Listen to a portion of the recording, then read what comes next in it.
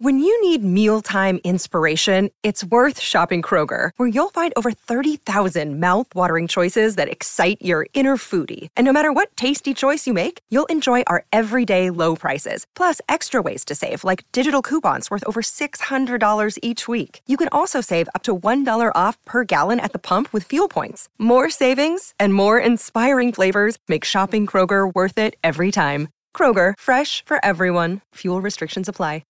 Hi, this is Alan Leeds, former tour director for James Brown, Prince, and D'Angelo, and you're listening to Pantheon Podcasts. Pantheon Podcasts presents Deeper Digs with host and rock and roll archaeologist Christian Swain. Music, culture,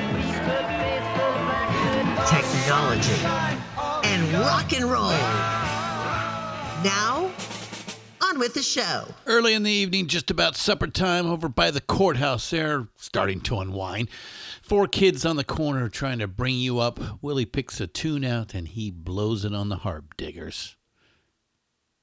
Hey now, welcome to Deeper Digs with me, Christian Swain, the rock and roll archaeologist. Another great one on tap for you today. Doug Cosmo Clifford from Creedence Clearwater Revival is with us.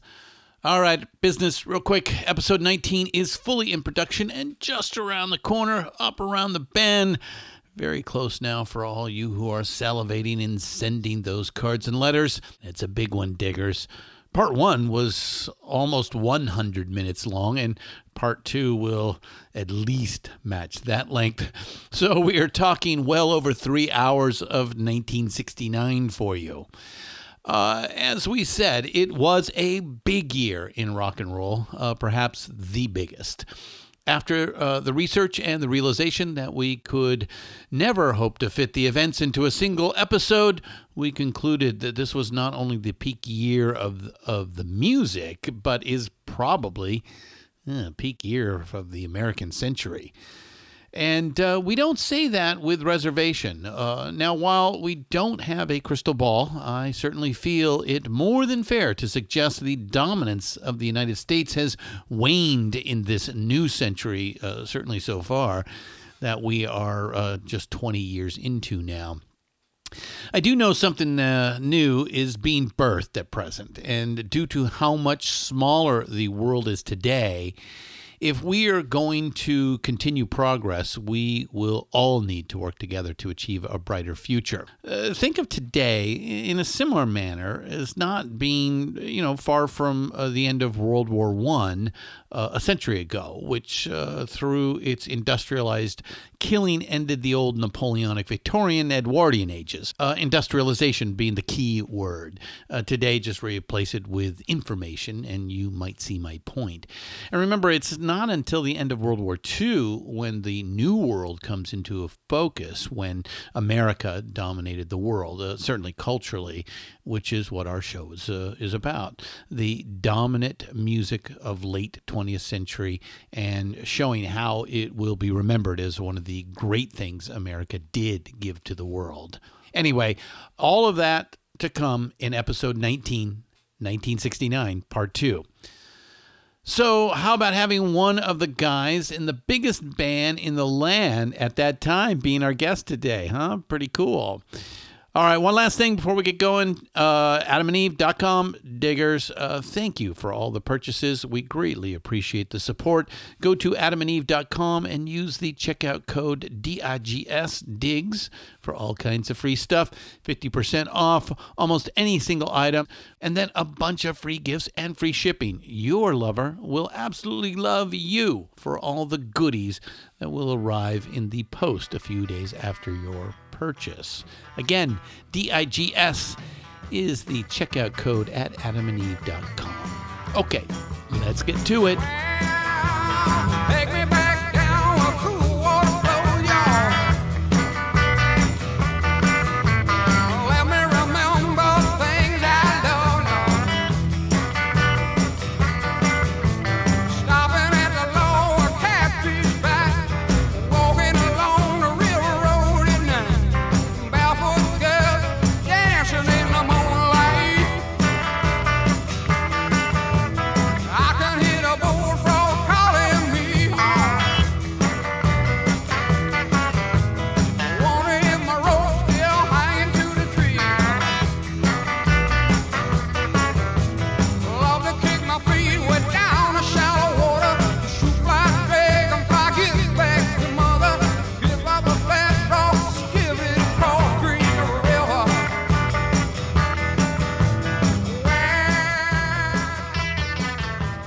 Today we are going down to the Bayou and have a nice long chat with Mr. Doug Cosmo Clifford, the drummer of Creedence Clearwater Revival. You know, when I started the train called Rock and Roll Archaeology, there were two huge questions that bothered me since childhood. First, how did the two greatest songwriters of the 20th century grow up less than a mile apart? John and Paul, that is. I was interested in the nature of genius and was confused by the nature of it. Diving into their story assured me, at least in this case, it seems to be far more about nurture. The second was, how did a bunch of high school kids from El Cerrito, California sound like they literally just walked out of the Spanish moss-soaked swamps of the Louisiana bayous and ruled the charts? On the surface, this is just not supposed to be successful, especially in the revolutionary times of the 1960s when authenticity was thought to be king of American rock.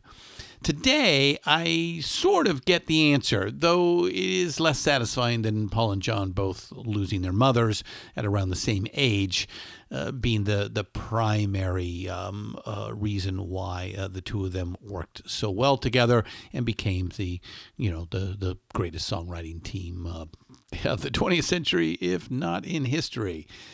Anyway, the CCR answer is more astounding because the answer seems simple. They just loved that music the most, but it's kind of hard to pull off when you put it in practice, especially American bands that favored some sort of geographical authenticity at the time. Really, it just was, and here these guys go so far against the grain. It's crazy. It's always been a really interesting concept to me. And to have that band of brothers overtake the Fab Four in record sales as the 1960s are coming to an end is kind of cool and strangely weird. So I get to ask the question that has haunted me for decades. Cosmo, called so because he was the most cosmic of the four CCR musicians that included Stu Cook on bass, Tom Fogerty on guitar, and of course John Fogerty on guitar and vocals, and who wrote most of the classic hits. The four of them began playing in junior high school as the Blue Velvets, back when being in a band was akin to being in a gang. They continued into high school as the Gollywogs, and then thankfully were pushed into a name change to Creedence Clearwater Revival, and we talk about how that name came about, so I'll leave that answer to the interview. Not like other Bay Area bands, very much not like other Bay Area bands who referred to them as the Boy Scouts because they eschewed the drugging and general hippiness of the era to focus and blue collar it to success, if you will. They worked hard, and boy, what success they had. After Doug and John Fogerty returned from their reservist stints, John in the Army and Doug in the Coast Guard, they got serious and got signed by Fantasy Records, which turned out good and bad depending on who is doing the talking. They released their first album in early 1968 with modest success. Susie Q, a groovy cover originally written by Dale Hawkins, got them some radio play and cracked the top 40. Another cover, the Screaming Jay Hawkins song, was another winner, I Put a Spell on You, and along with the Fogerty-penned Porterville. But in 1969, they released 3 albums, plus 2 in 1970, all top 10s, and they toured incessantly to become the biggest band in the world. So much so that they were the initial band signed for Woodstock, knowing that if CCR was in, everyone else would jump on the bill as well. But by 1971, things begin to fall apart. Tom Fogerty had had enough of his little brother and quit. Doug, John, and bassist Stu Cook tried for one more album, the poorly received Mardi Gras, released in 1972, and poof, the magic was gone. The boys broke up. As we know, there were and are still hard feelings amongst the 3 remaining members. Almost all of it due to the contract with Saul Zaentz of Fantasy Records, who they still control the rights to the songs. We'll get Cosmo's take on all of that in the interview. In the 1980s, John revived his solo career to great fame, while Doug took on environmental causes stemming from the Lake Tahoe area that was seeing a degradation in water quality at the time. In 1990, Tom Fogerty passed due to complications from AIDS after a blood transfusion, and making a CCR full reunion impossible. In 1993, CCR was inducted into the Rock and Roll Hall of Fame, and boy, was that a fucked up night. Stu and Doug were only allowed to receive their induction, but were barred from playing by Fogerty. Ouch. Instead, he used an all-star band with Bruce Springsteen and Robbie Robertson. In 1995, Stu and Doug created the Creedence Clearwater Revisited band to take on the road without John. Well, John sued them after a couple of years, lost. So for the next 20 years, Doug and Stu played the circuit with a revolving list of members until last year when they decided to retire the Revisited permanently. Since then, Doug has been going through the archives and pulled together a group of songs on a just-released album called Magic Window. It's out now on your favorite music platform, so please go listen and let us know what you think. And I'll give you a little taste here before we get going. So let's get to know Doug Cosmo Clifford a little more, shall we?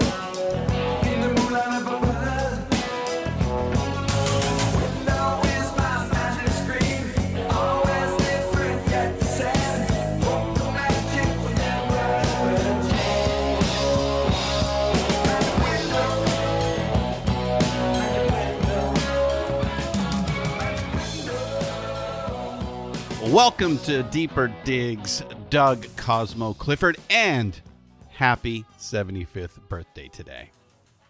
Thank you so much. Yeah. Wow. 1945, April 24th is that's the very end of World War II. So you are like officially, without doubt, like a baby boomer.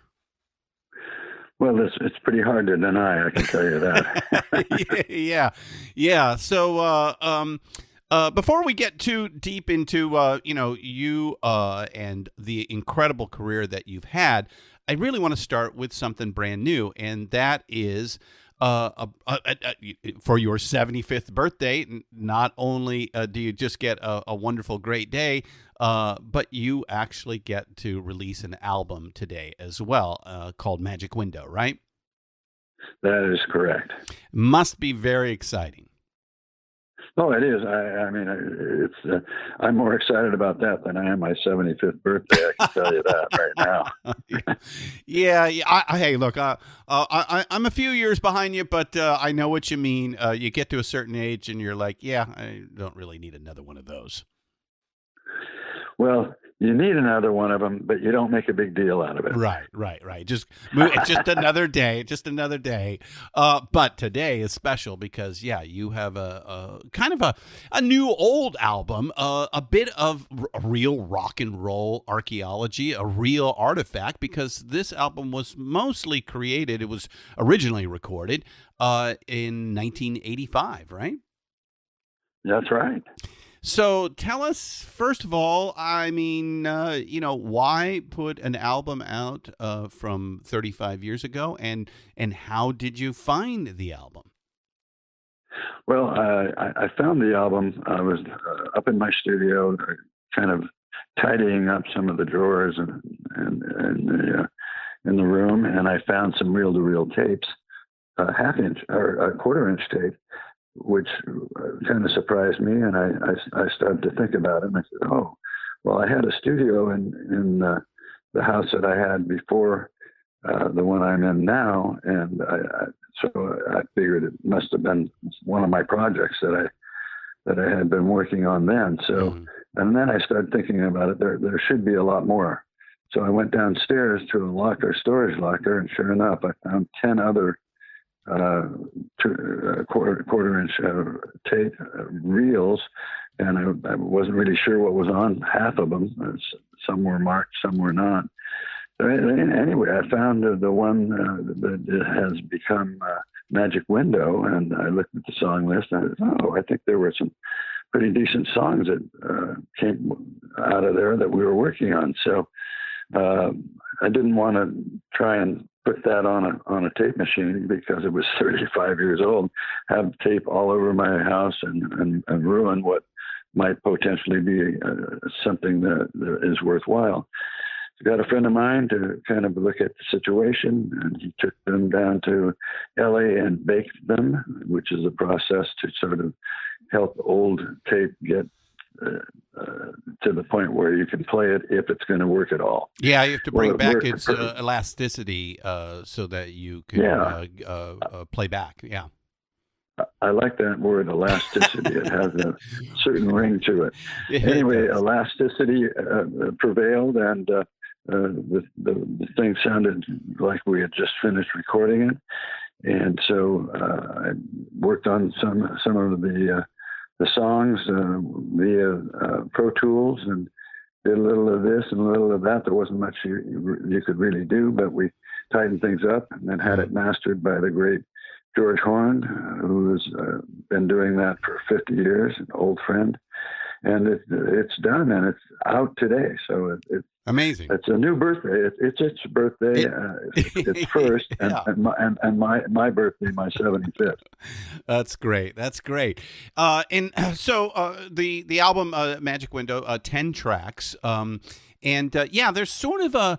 It's interesting when you find these sort of artifacts that maybe for one reason or another didn't see the light of day at the time. But I mean, it's professionally done. It sounds great. There's some great songwriting there. There's obviously some great playing on there. And then this is you coming into your own as a vocalist. Right. That had always been something that I sort of shied away from because I'm behind a set of drums, and I had pretty good singers in front of me, so I didn't really see a need for it. But if I'm going to write a song, in order to go through the process of songwriting, you have to sing the song to see if the melody's working and this and that. And so I worked on my voice to be able to record these to be demos, good demos, and they turned out to be better than that. Yeah, they certainly did. You sound fantastic, and well, the band together sounds fantastic. And it's got it's got a little bit of what you may call your upbringing through your work with Creedence. There's a little of that sort of Americana feel to it, but it also kind of has that 80s sound to it. I believe you're using Simmons drums on it, which were a big deal at that time. And so it's kind of an amalgamation of a couple of different things that is a bit of an eye-opener when you listen to it. Well, yeah, I had the Simmons drums, and they were the rage, all the rage back then. So I was, I was definitely with the times there. But they've held up through time, and they sound pretty good. I've really kind of enjoyed listening to them and seeing how they were able to fit what we were doing then, because that was the time that we were in it. At that moment. Yeah, at that time, it was like one of those future forward type of inventions that, marked you as, doing something different at that moment. Whereas now it's, sort of retro because some of those sounds are popular again. Yeah, what goes around comes around, and it's just, like the bell-bottom pants I have in my closet. Oh, they were cool in the '60s, but that'll eventually, it's that circle. Yeah, they came back in the 2000s. I remember. But they did come back, but I looked at it and I said, no, not going there. Been there, done that. Got the T-shirt. Right. But not the album. The album comes around at a great time. It fits. It checks a lot of boxes when you get right down to it.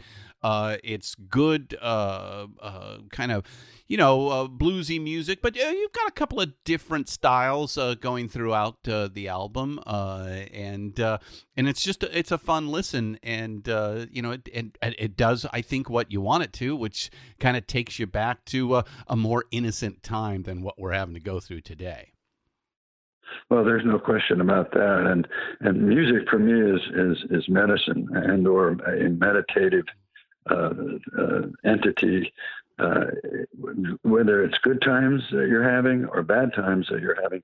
Music always segues in there in a good place. Yeah, and that's why I chose a career in music, because I'm passionate about it.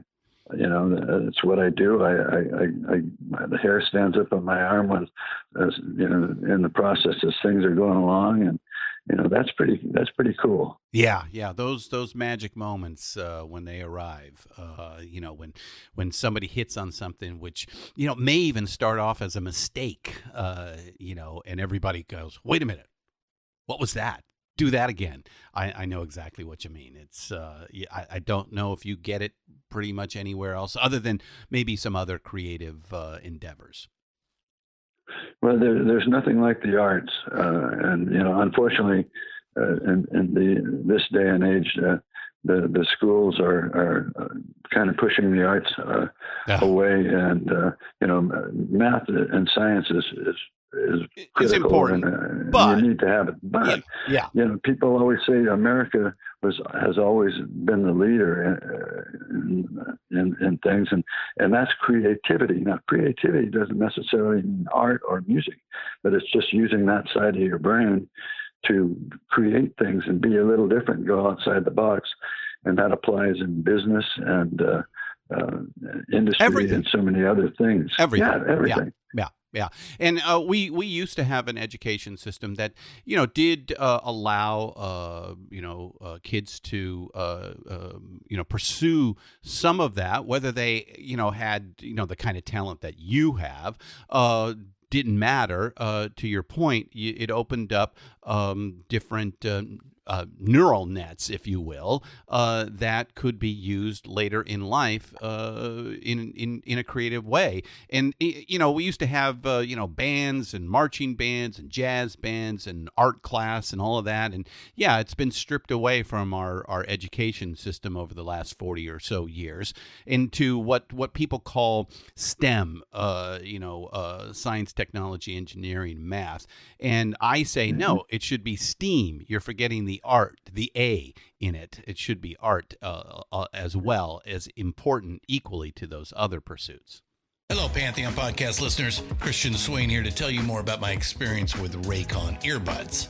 Our family now has 3 pairs of Raycon earbuds around the house, and my wife just grabbed a pair of the Headphone Pros to replace some headphones from a company that was double the price.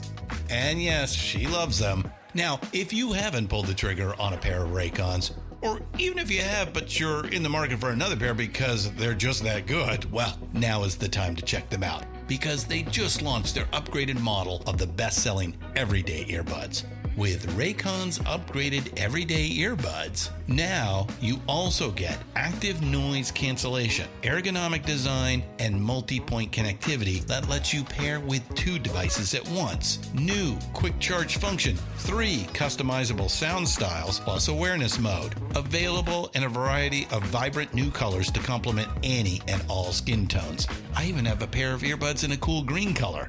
I have tried just about every earbud known to humankind, and these Raycons are fantastic.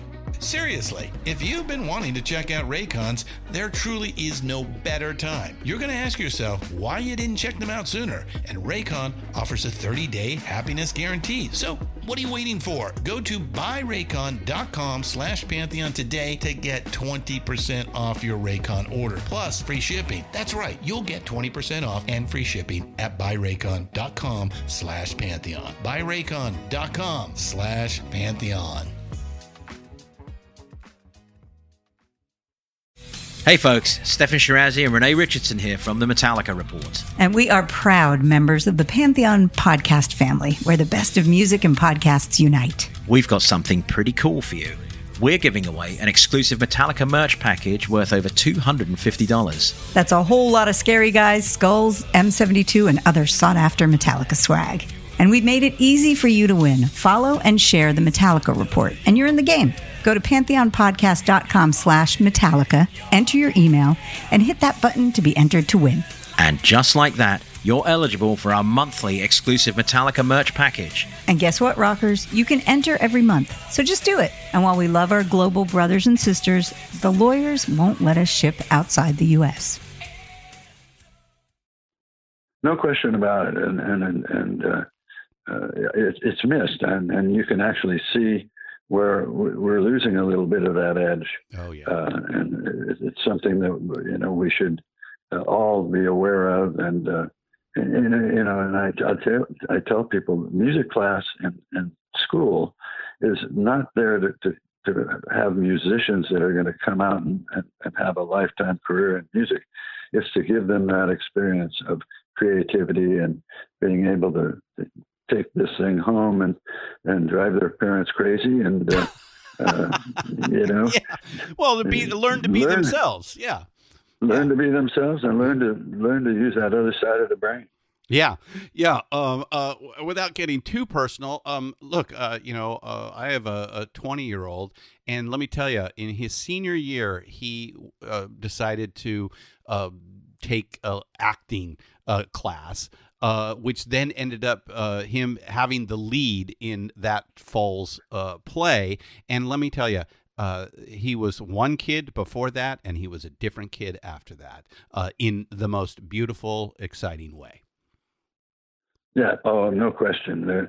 And I've been fortunate to go out and play in front of fans who love what we do, and you make hundreds of people thousands happy. of fans, right? Yes. Yeah, all over the world, and it's a great gift, and I always get the adrenaline rush. Yeah. But I just retired from touring after touring 25 Revisited, right? Yeah, 25 years touring every year. It takes a toll on the body and the family, and so it's time to change my endeavor to the one I'm on with right now, and that's working with my songs and my publishing and getting the music out in the real world. Yeah.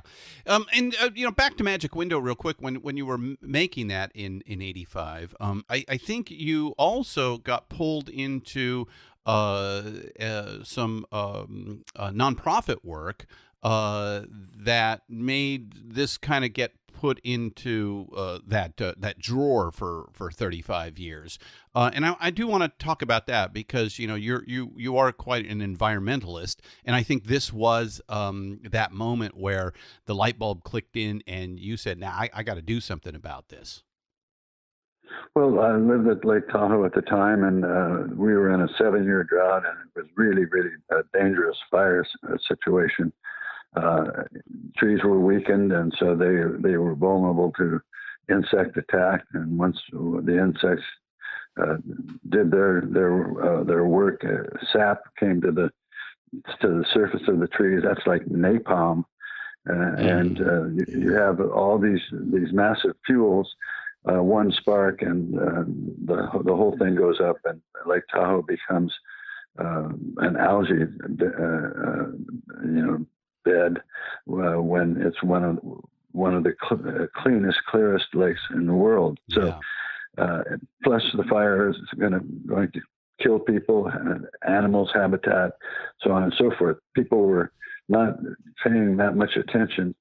And I had also a fire background. My brother was a fireman, and I was in the Coast Guard, and I had some fire training there. And so I took my biological prowess and my firefighting experience and put together a program called Neighbors for a Defensible Space, and it's managing fuels. A fuel can't burn if it's not there. But we were living in a very sensitive area with Lake Tahoe, and you were very limited to what you could do. You couldn't do much without disturbing the soil. And what I told them is that you want a soil disturbance, you have a fire here, and there will be nothing left except inorganic fertilizer that will do all these harmful things. So anyway, we figured out ways to do the cleaning up of the forest floor, etc., with a lot of different techniques, and we got laws passed, and this program took a good 3 years to get going, and it was all volunteer. And it became a full-time job for me. And it was the program was deemed #1 in the nation by the Department of Agriculture. So they would send people from Washington up, and I would take them around showing them how we were doing things. And we were connected to the University of Nevada with the biological part of it. I had a handbook on how to rid the environment of these excessive fuels and things that actually shouldn't even be there. So I put the music away for a while and did that, and was the Citizen of the Year, so deemed by the Chamber of Commerce, and was the only guy to get that award who wasn't a member of the Chamber of Commerce. But I did have a mullet at the time. So, was that a requirement? Well, I thought it was. But anyway, it was probably the best thing I ever did in my life. Yeah. You know, that wasn't part of my career in music. Yeah. Here's a quick word from our sponsors. We'll be back in a bit.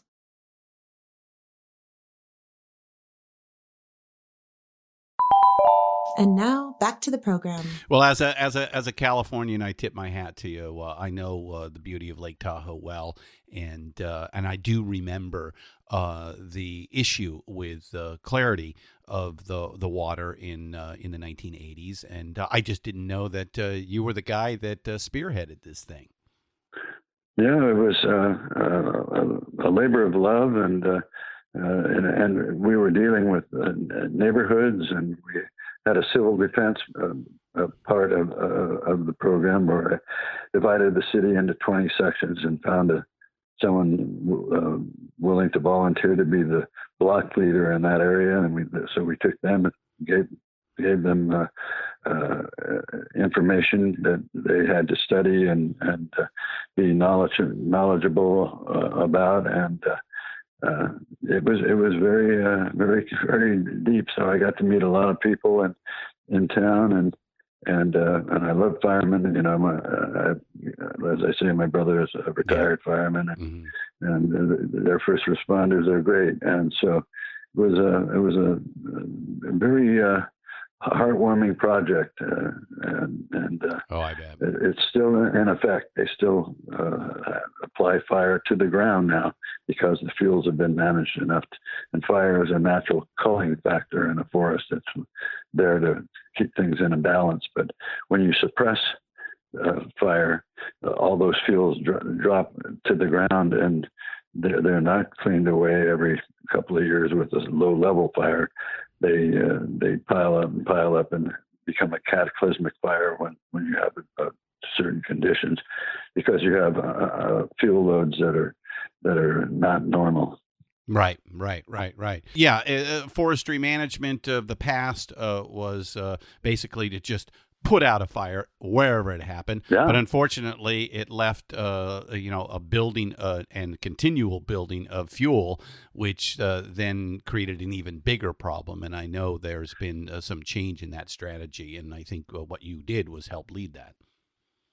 Yep, that's actually true. So I felt pretty good about it, and the good news is, after all these years, I was able to go back to where I started, working on the project, and it's alive and kicking. Yeah. All right, so let's go back to the beginning. From one native Californian to another, you were born 75 years ago today at the end of World War II.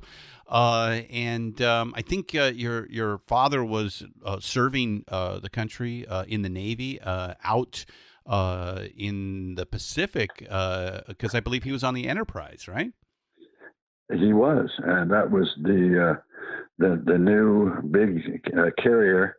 And beautiful ship. It was kind of ahead of its time, but that's what happens when you're in a world war. You have to be ahead of your time to be one up on the enemy. So he was a machinist and a good one, and they were, and he had a wife, 2 kids, and his talents got him drafted. So. He didn't talk much about the war, and I didn't press him on it. Yeah. So I think your mother comes from a long line of Californians, but your father's a transplant. So right. And you were born in Oakland, so the East Bay. Palo Alto. Oh, okay. Stanford Hospital. Stanford Hospital. Okay. All right. That's big time. At least today. Yeah. Back then it was surrounded by fruit trees. So, right. And Stewie was born in Oakland. 2 of my kids were born one in Oakland and 2 in Berkeley. Mm-hmm. So East Bay folks for sure. East Bay folks. But you did grow up in El Cerrito. Yes, which is a little bedroom community in the East Bay. Yeah, just north of Oakland. I think just north of Berkeley there. So, right. So let's start talking about music and rock and roll, and so 45, 55. I think Elvis shows up. Do you remember that? Oh, I do. One of the biggest impressions of my life. It was something that was just amazing. Saw him on the Ed Sullivan Show, and they had him blocked out from the waist down. Yeah. We talk about that in our rock and roll archaeology series. It's that did. Ed Sullivan did it because he was afraid. He was taking a big chance. Ed did a lot for rock and roll. He's one of the guys, the good guys that really made a difference. He and Dick Clark. Mm-hmm. Dick was all about music. He had a music show, a dance show, but Ed was a variety show guy that brought in the top rock and rollers. Yeah, that's who he introduced the Beatles and the Rolling Stones. On and on and on. Elvis. Yeah. So anyway, yourselves, I think you guys got to play the Ed Sullivan Show too. We did it twice. Yes, it was quite an experience. So anyway, I saw that, and I was buying records at the time. I think I was 11 when I saw Elvis. Mm-hmm. My first record that I bought was "Roll With Me, Henry" by Etta James. I was 9. Ooh. And and then the second record I bought, these were 78s. Yeah. That was the medium then. It was Bo Diddley by Bo Diddley. And I think that's a real jungle rhythm thing, had something to do with me eventually going into drums. But my dad didn't like it. He didn't like the music and told me not to play it when he was around. And so okay. So I had to sort of bide my time to listen, and I couldn't turn it up very loud, so I put my ear right next to the speaker in the turntable. So by junior high school, you have formed a band with what would eventually become, Creedence Clearwater Revival, called the Blue Velvets, and I think Stu and John were actually in that original incarnation, right? That's right. I saw John playing in the music room in the 8th grade, rock and roll, and I had all the records that he was playing, Little Richard, Fats Domino, and so forth. And I knew every note that they were playing, and he was playing. And you weren't supposed to play rock and roll in the music room, so the teacher was not around. It was forbidden. That's what was happening in those days. Don't listen to rock and roll. It's going to rot your brain. Ruin our yeah, it's going to rot your brain. You're going to and blow your ears out. How about that? Yeah. Good. Yeah, sounds that's like what a I want. Good time to me. Yeah. Yeah. So anyway, I came up to him after he stopped playing. I said, "That's Fats Domino and Little Richard. I have all those records. Do you want to start a band?" He said, "Well, actually, I play guitar. I'm looking for a piano player." I said, "Well, I know a guy that has a piano in his rumpus room. His dad's a rich lawyer, so it's a nice piano, and he's taking piano lessons, and he can play piano. And that would be Stu Cook." I didn't ask Stu or his parents if he could do any of that. And you just volunteered straight up, right? Yeah, and he said, "Well, what do you play?" I said, "Well, I play drums." Well, I had a snare drum and a bass drum, and the bass drum was a marching bass drum. It wasn't even right. So it was tall and skinny. Yeah. But I started buying one piece at a time, putting together a drum set. Once we got to the point where we were playing, I knew I needed a regular kit, so I saved all my working money, did garden work, and bought an old set from the 30s. And I had to really just completely dismantle it and rebuild it. But that was my first set, and it was a Slingerland set. And some of the tom-toms had the bottom head were tacked on. So that's how old that drum set was. Oh, wow. That's crazy. Wow. Yeah, because the drum set itself was invented in the 1930s. Yeah, it was an oldie. It was an oldie, but moldy. Yeah. All right. So you call yourselves the Blue Velvets. Well, first of all, who came up with the name? And second of all, how did you guys get out and get a chance to play in front of the other kids? Well, I don't remember exactly who came up with the name, but Blue Velvet was a song at the time, and we were an instrumental trio, so no one was singing, and we played there were a lot of instrumentals back in those days, and then we played some songs that had lyrics, but we played them instrumentally. So we were the only band in the East Bay that I knew of. And so our first gig was at the Boys Club. It wasn't Boys and Girls Club in those days. It was just the Boys Club. And we made $5 each, and we thought we had hit a gold mine. And it was just, just a great feeling playing for our classmates. And we used to play after school in the gym, sock hops, they were called. Mm-hmm. So you'd take your shoes off and hop in your socks. Yeah. So, do the dance moves of the day. Do the twist and whatnot. Yeah. All right. Exactly. And there were several dances that were popular. And then we also would represent our school playing at other schools, assemblies for other schools. So it was pretty cool. We were kind of the kings on campus with that, and people loved what we did, and we loved it, and we decided that's what we wanted to do, and we said someday our goal is to have someday our songs played on the radio. And here we are 52 years or more after the fact, and they're still playing our songs. So yes, we are. Yes, mission accomplished. Yes, yeah. Mission more than accomplished. So how does Tom Fogerty join this three-piece?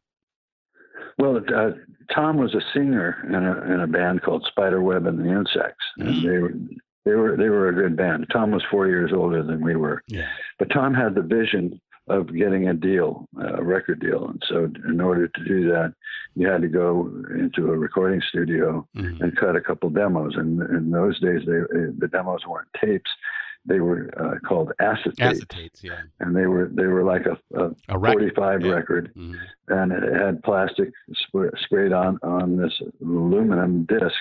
And then it was recorded with tape, but the tape would be hooked up to a lathe that was you would put in literally it was a lathe. It would cut the groove right into it in the record. So that's how they worked. But they were very, very weak in terms of playability. Playability, because it was an extra soft plastic. So after about 10, 15 plays, the high end starts going away. And of course, whenever anyone came to my house, I would say, "Do you want to hear our record?" That's our band. So I played it probably 100 plus times or so. I still have that acetate, and I put it onto my put the recording on my iTunes, so I can play the first time we were ever in the studio at will.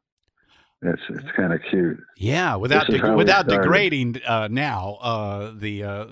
signal. That's pretty amazing. So, Cosmo, that needs to go to the Rock and Roll Hall of Fame. Well, I've thought about it. I'm going to do something with it, but right now my focus is Magic Window. Yeah, of course. All right, so the Blue Velvets. Now it's the early inception of CCR. The four members are the four members, but you guys changed your name to the Gollywogs. Interesting choice. Well, it wasn't our choice. We hated it, but the owner of the record company, it was a small jazz label, by the way. We really picked a beauty there, and he put us in these absolutely ridiculous uniforms. And the Gollywogs were South African dolls that were popular in England back in, like 100 years before. So he figures that everybody in America will know that was the case, and nobody knew. Really? He was the only one. No. I mean, have you ever heard of a Gollywog doll? I literally now know what a Gollywog is. Yes, for the first time in my life. And we wore white fuzzy hats, and it was stupid white shirts with red paisleys on them, green suede vest, and patchwork quilt pants. And they were matching uniforms. Yeah. Oh my God. I could tell when I had played a gig, because the next day I couldn't even turn my head because I was playing with my head down all night. Oh my gosh. I didn't want anyone to see me. Yeah. All right. So I take it this is pre-Beatles, February 9th, 1964? The Gollywogs were like in 66. Oh, okay. This was 67. It was down so the road. it was chasing the aftermath of the Beatles and what have you. So right. The Gollywogs was a vain attempt at maybe like the Monkees. Yeah, and we felt like monkeys in those uniforms. I mean, it was actually I would have rather had a monkey uniform than that what we were wearing. Yeah, it was so silly, and then you spend your break time trying to explain to people why you're wearing this hideous outfit. And that is not the conversation you're supposed to be having after the show. No. Well, at that time, due to a little conflict on the other side of the world that most Americans couldn't even spell, called Vietnam, I think both you and John end up serving in the military as opposed to getting drafted. Right, that's correct. John went into the Army Reserve, and I went into the Coast Guard Reserve. So that meant you did your basic, and then you were, you had your 2 weeks a year, and then like 1 week in a month.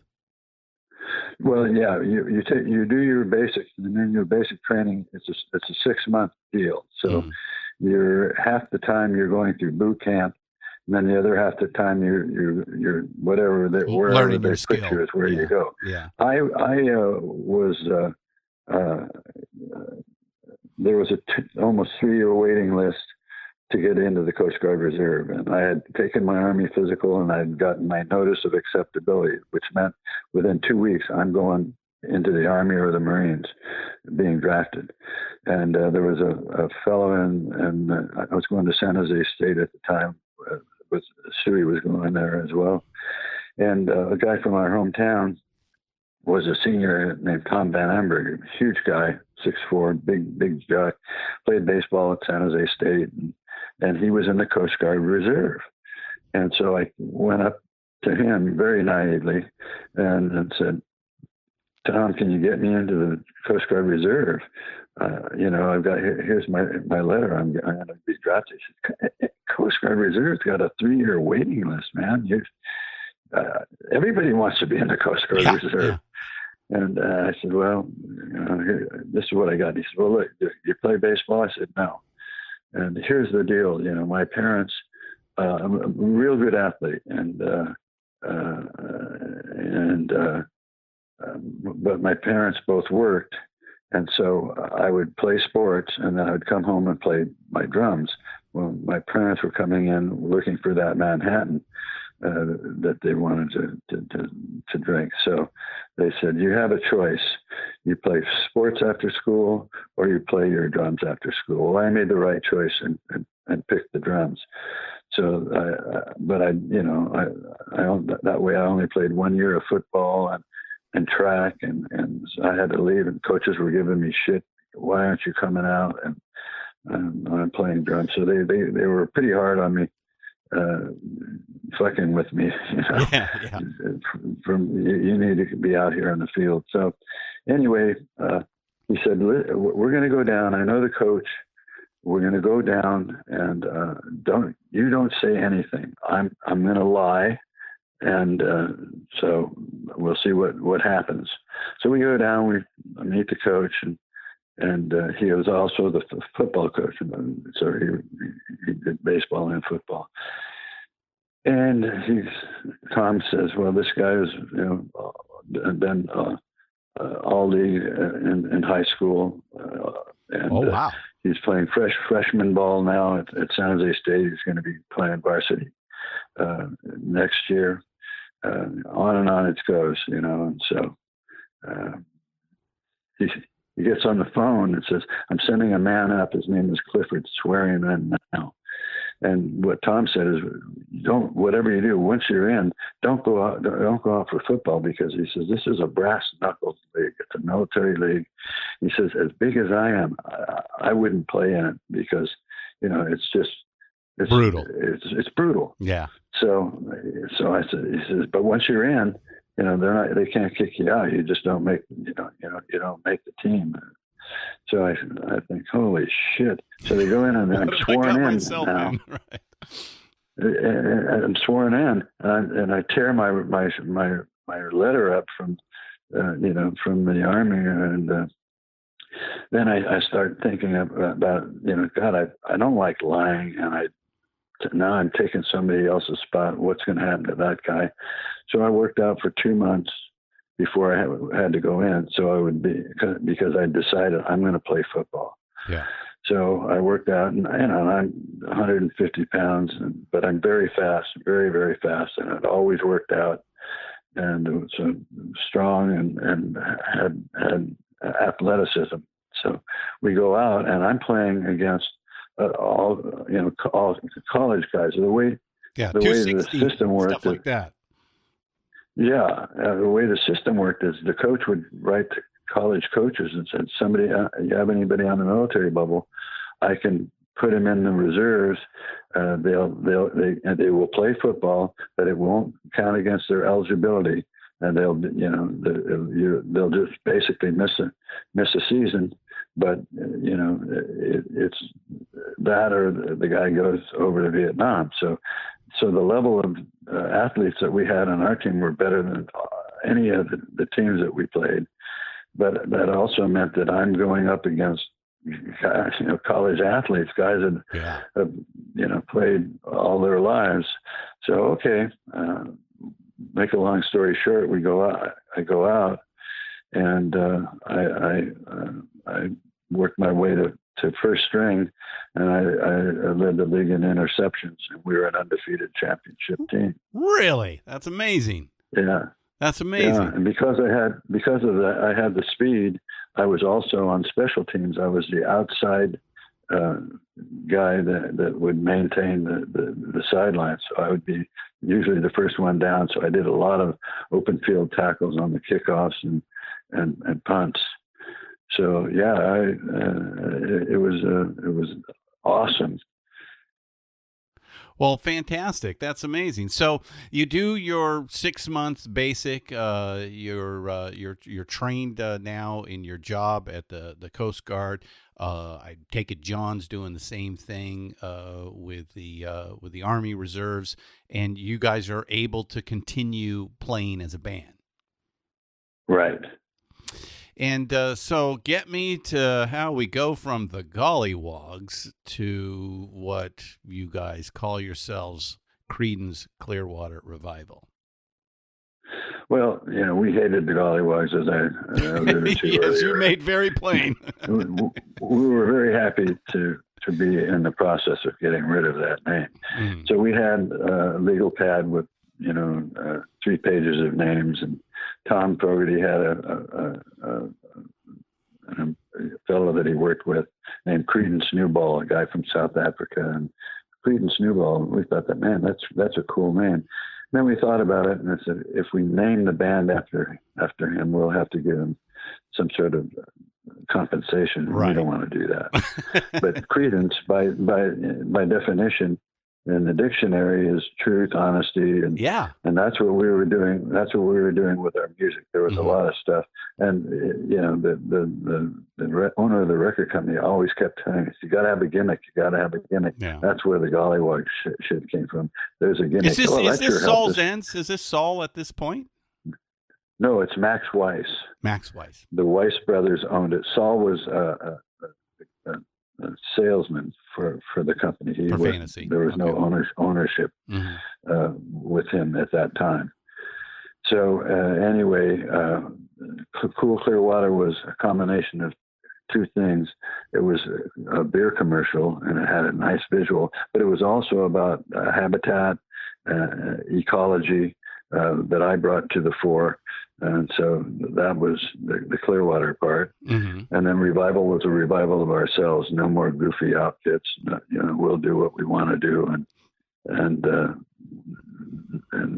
not have to be silly or uncomfortable when we're performing. Yeah. So you have this new band, new name, and did the music style change much from where the Blue Velvets started to the Gollywogs to now CCR?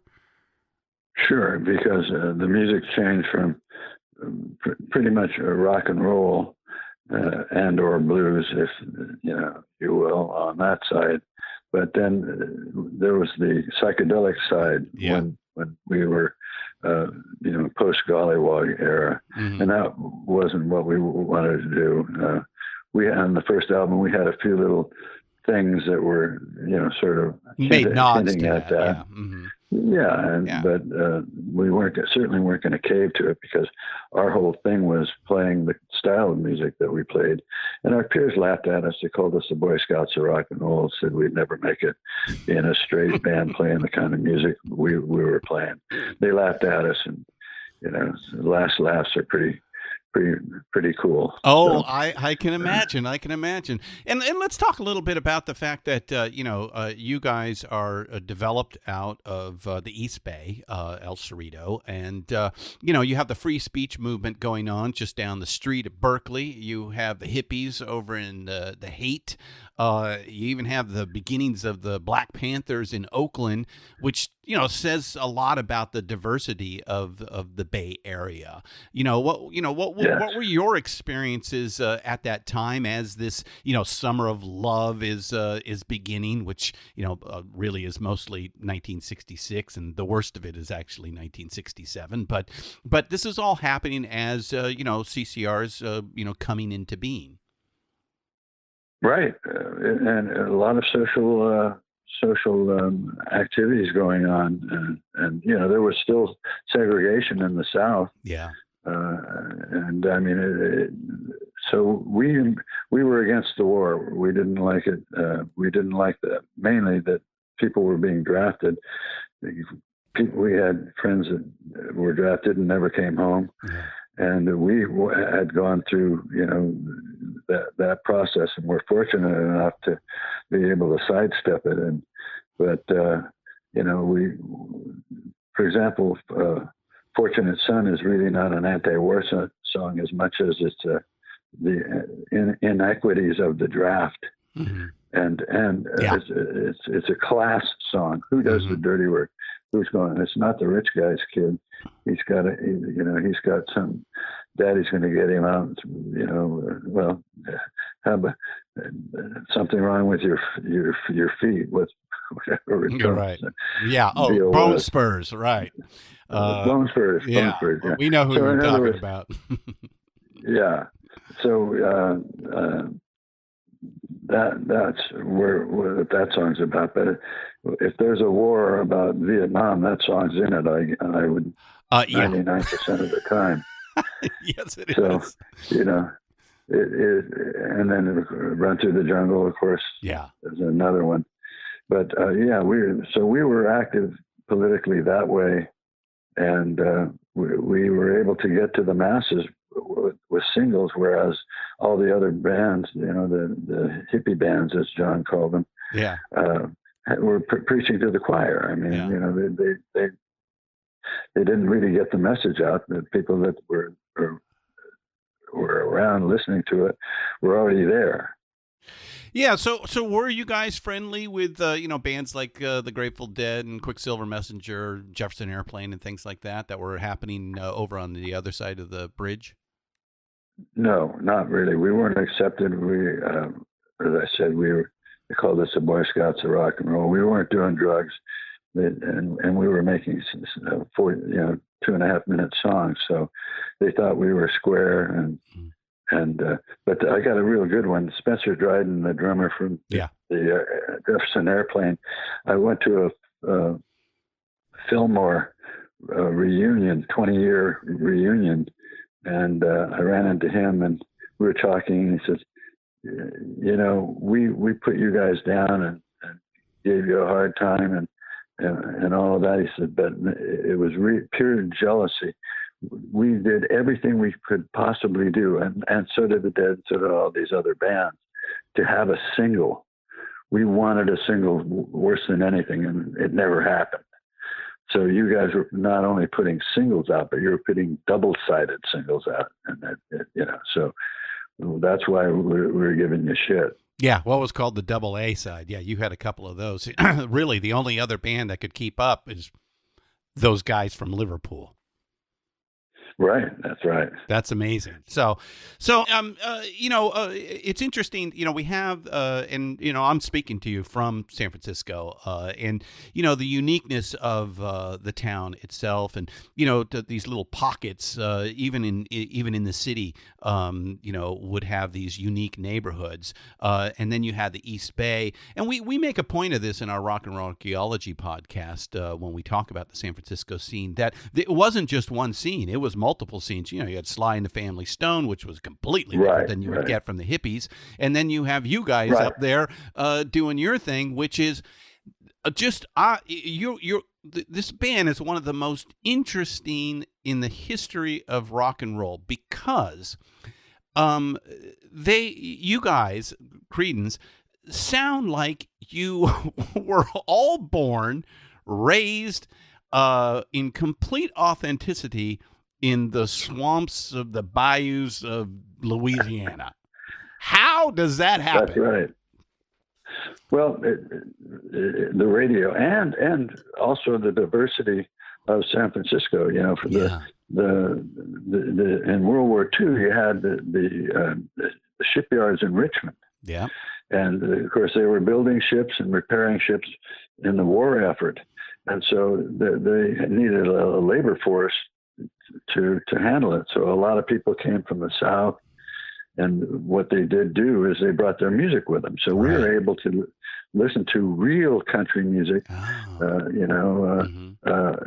on AM radio. We could listen to real rhythm and blues, not soul music, but the real deal. Jimmy Reed and people like that. We would sneak into places where the guys like that were playing. And we got to the point where we couldn't, because racial tensions. But for a while, and we were only in our teens. We were 14, 15 years old, sneaking into some of these places to see these great blues guys. So we were fortunate with the melting pot in San Francisco Bay Area to be exposed to all the real music of the South, and we liked it.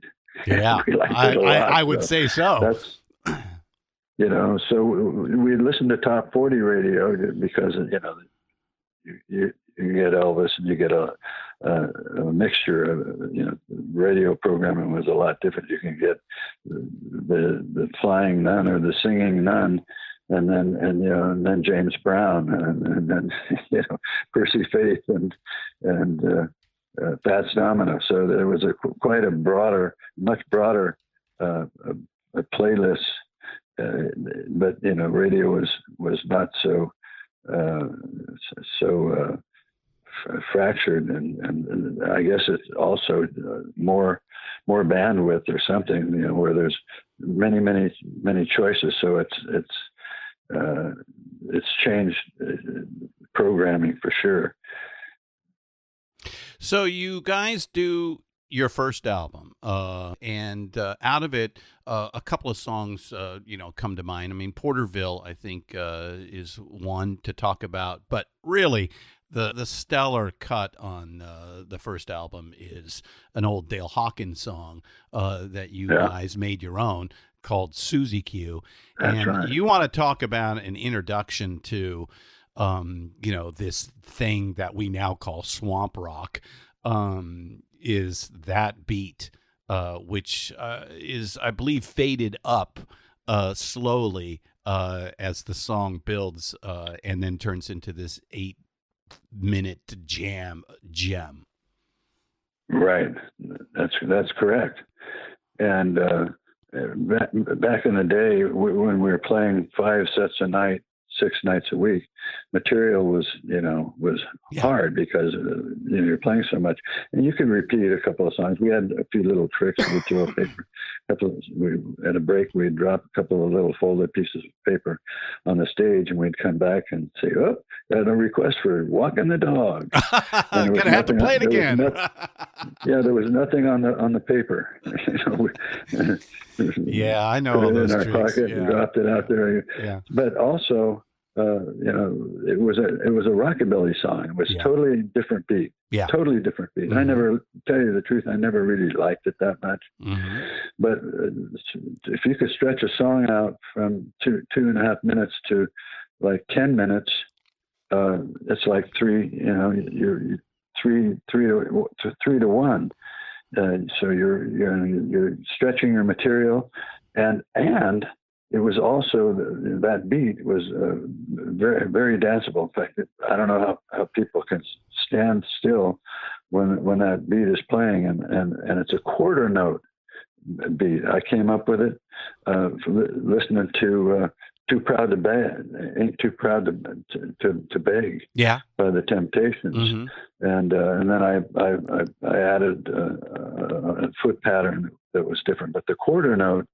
It opens up space, and what it does is it lets the guitars move between the backbeats, and the rest is open. The bass drum is doing the eighth notes against the quarter notes on with my right hand, if that makes any sense to you. Yes. But it really, when you hear that by itself, it sounds like a freight train. Boom, shot, boom. Oh, yeah, shot, it boom. is. And that's a single beat, as opposed to an the eighth note. chugaloog, as we might say. Yeah, the eighth note beat would be. And now the quarter note beat is. There's so much difference in there. There's so much more power. And that's just my right hand. I got the bass drum playing the opposite beats in between the quarter notes. So, and yep. And then oh, you're gonna make me start dancing here, Doug. Well, I'm working on it. Yeah, there amazing. Will be cameras. There will be cameras. So that changed that song totally, and. The commerce in a bar is all about people dancing. Yep. Why is that? They want them dancing because then they get hot, and when they get hot, they buy beer. That's right. Yep, that's the trick. And that's the gig. It's that simple. Yep. So yep. Everybody would request that song because they could dance to it. And they liked that, and then the owners really liked it. They'd say, "Hey, why don't you play that Suzy Q thing? We need to sell some more beer." So, but that's that's from listening to Top 40 radio, because I taught myself to play. Really, I would buy records, but I couldn't buy too many because they were expensive. But Top 40 radio means the songs are successful. Those are songs that have charted, and they may not all be what I aspired to play, but you were going to get the top 10, top 20 songs, and you're hearing the best of the best. So I would listen to what the drummers were doing and try to emulate parts, and parts that I couldn't play technically because I was self-taught. I would try to work around it and get the feel that the original beat was giving me. It's all about feel. I'm a feel player. So, and certain things work with certain songs, just like that beat transformed Suzy Q from a kind of a dorky, hillbilly song to this deep, dark monster. Yes. And so that's how I, every note that goes by has value, and anything that comes after that note has to have at a minimum the same value as the note. Yeah, the space. And then if you have something that comes a turnaround or a movement it's all about movements, then that has to actually be a notch up. Mm-hmm. Because you're changing the beat, you're changing that groove, and it's taking it to a different place. So that it's all about value of the note. And so I had all these parts, and then as we got deeper into becoming a recording band, when we were jamming, you were able to create your own, and it's based on feel. And here we're coming here, and then most of the time I would just not think about anything unless John had a specific thing. Play this, and a lot of times when he would say play this, I'm going, man, that I mean, I can do better than that.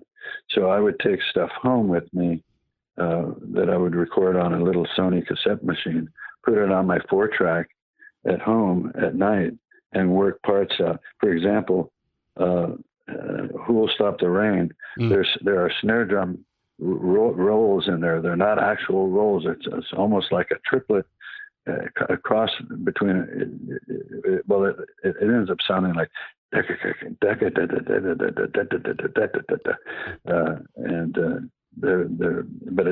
they're like 2-bar ideas, or 2-note ideas, 4-note ideas, and John hated it, and I said, without it, when you tell me you tell me to play it, when I play it without it, my body is just cringing because it sounds like an uninteresting ballad almost, but this beat sets up your vocal.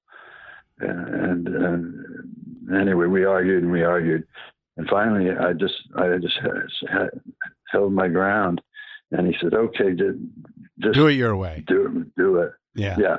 But bottom line, he knew that it made it better, but he couldn't just say that. And I did that a lot. I mean, Yeah, you guys were famous for some of that. So as we go along, it's interesting. I mean, you're lifelong friends. You all like I said, started in junior high school. The same 4 people. It's that's a long haul, and it's and as and any of us musicians know, when you're in a band, you're basically in a marriage with more than 2 people. If there's more than 2 people in it, and so you're gonna have those days, and people are gonna have all kinds of agendas, and the longer you go, the more the agendas grow. So. So the first album doesn't quite get you in the top 40, but you guys are now nationally known. Obviously Susie Q was, I think, the highest charting song from the album. Plus, it was this big long. But I think there was a radio cut as well at the time. And so, what was the first bit of fame for you guys there in 1968? Well, it was Susie Q, of course, and it got us. I think also kind of charted. Well, it went to 53 and died. I call it 53 with an anchor. We had high hopes for it, but it just didn't cut the mustard. The next album had to have an original single. Or we would be a one-hit wonder playing a cover song. Really? And so we thought that, because Susie Q had that quarter note groove, and Born in the Bayou to this day is my favorite Creed song. And it has that quarter note groove, but the bass drum pattern is not as constant. It has accents in it because the song is different, and where the guitar parts in the song, I accent those. So, but anyway, we thought this is a natural. And in those days, they had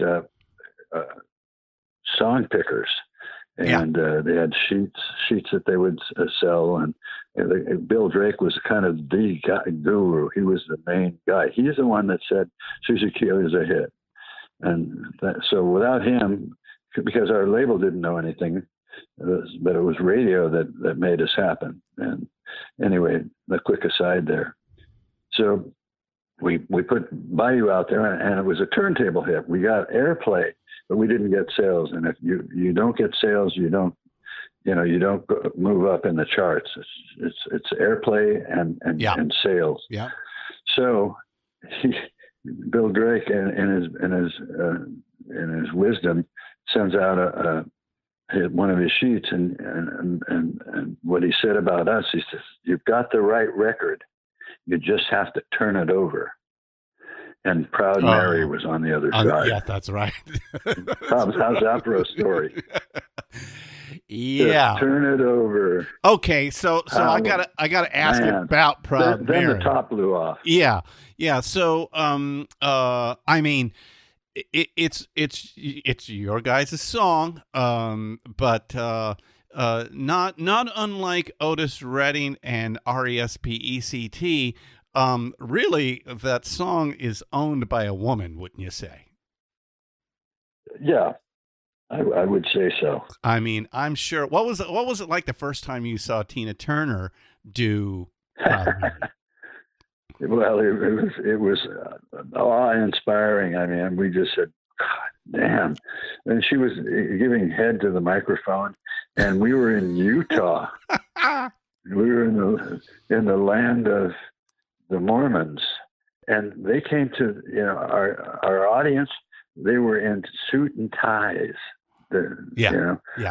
All blonde hair, suit and ties, and Tina's got there giving this thing and you could actually see people turning red in the dark. Uh-huh. I mean, it was. Yeah, I thought they were going to stop the show. In fact, I think at one point they said, she can't do that, but we ended up kicking them off. We were supposed to do, I think, 8 shows with them. We only ended up doing 2 because Ike was beating Tina at night. Doing, and then he lifted one of our songs and said, "This is my new song that I just wrote," and it was I forget what song it was. It was a direct lift. John said, "That's it. We're out of here." This guy, he can't. Yeah. We got to get him out of here. Yeah. But anyway, she did a terrific job, and it was at that time her and really one of her biggest hits of her career. Oh, to this day, it I mean, although I think she's now retired from the stage because she is 80, but not too long ago, this still was, the prime spot in her show was her starting slow and then just turning it into a barn burner every time. Yeah. I could watch that thing just over and over and over again. Just an electrifying performer. Yeah, she blew the doors off of it. No question about it. So Proud Mary, born on the bayou, obviously. As we said, the double A side there in the end. But that begins this year, 1969, which is the year of CCR. Bayou Country, right. Green River, Willie and the Poor Boys, 3 albums, all released in a single year. And you are also the top touring act in 1969. How in the hell were you guys able to accomplish this? We were able to accomplish it because we were a straight and sober band. I mean, everything we did was without drugs or alcohol. Mm-hmm. It was, and the reason for that is when we were poor and still hadn't made it, we went to the Fillmore to see the Dead and the Airplane. We wanted to see what the big bands in the Bay Area were doing. So we went, and you could see they were getting fucked up. And then when they played, I mean, they couldn't. They weren't even in tune. I mean, they couldn't find a groove to save their ass. And we're going, Jesus Christ. So on the floor of the Fillmore, we put our hands in, like you do, the A team, go. And we said, we made our pact, no drugs or alcohol ever. Not just at gigs, but every day when we're in practicing or jamming, whatever. 0. We're a straight. If we can't get high on the music, what are we doing? Right. So we did that and stuck with that. Not to say that, we didn't have a joint after a show that once we were done, but we just it didn't work for us. So that was another reason why they called us the Boy Scouts of rock and roll. Right. So rock and roll archaeology calls 1969 peak America and peak rock and roll, and you guys are without doubt right there. I mean, it's maybe you and Jimi Hendrix. The Beatles are certainly in contention, though they're not touring, and sort of beginning to wind down, as we know now. You have the Rolling Stones, which are an up-and-coming band, and obviously their tour in 1969, which ends with the debacle of Altamont, is certainly something to talk about. But really, when it comes to record sales, nobody beats you. You guys are peak rock and roll there. It must have just felt wonderful.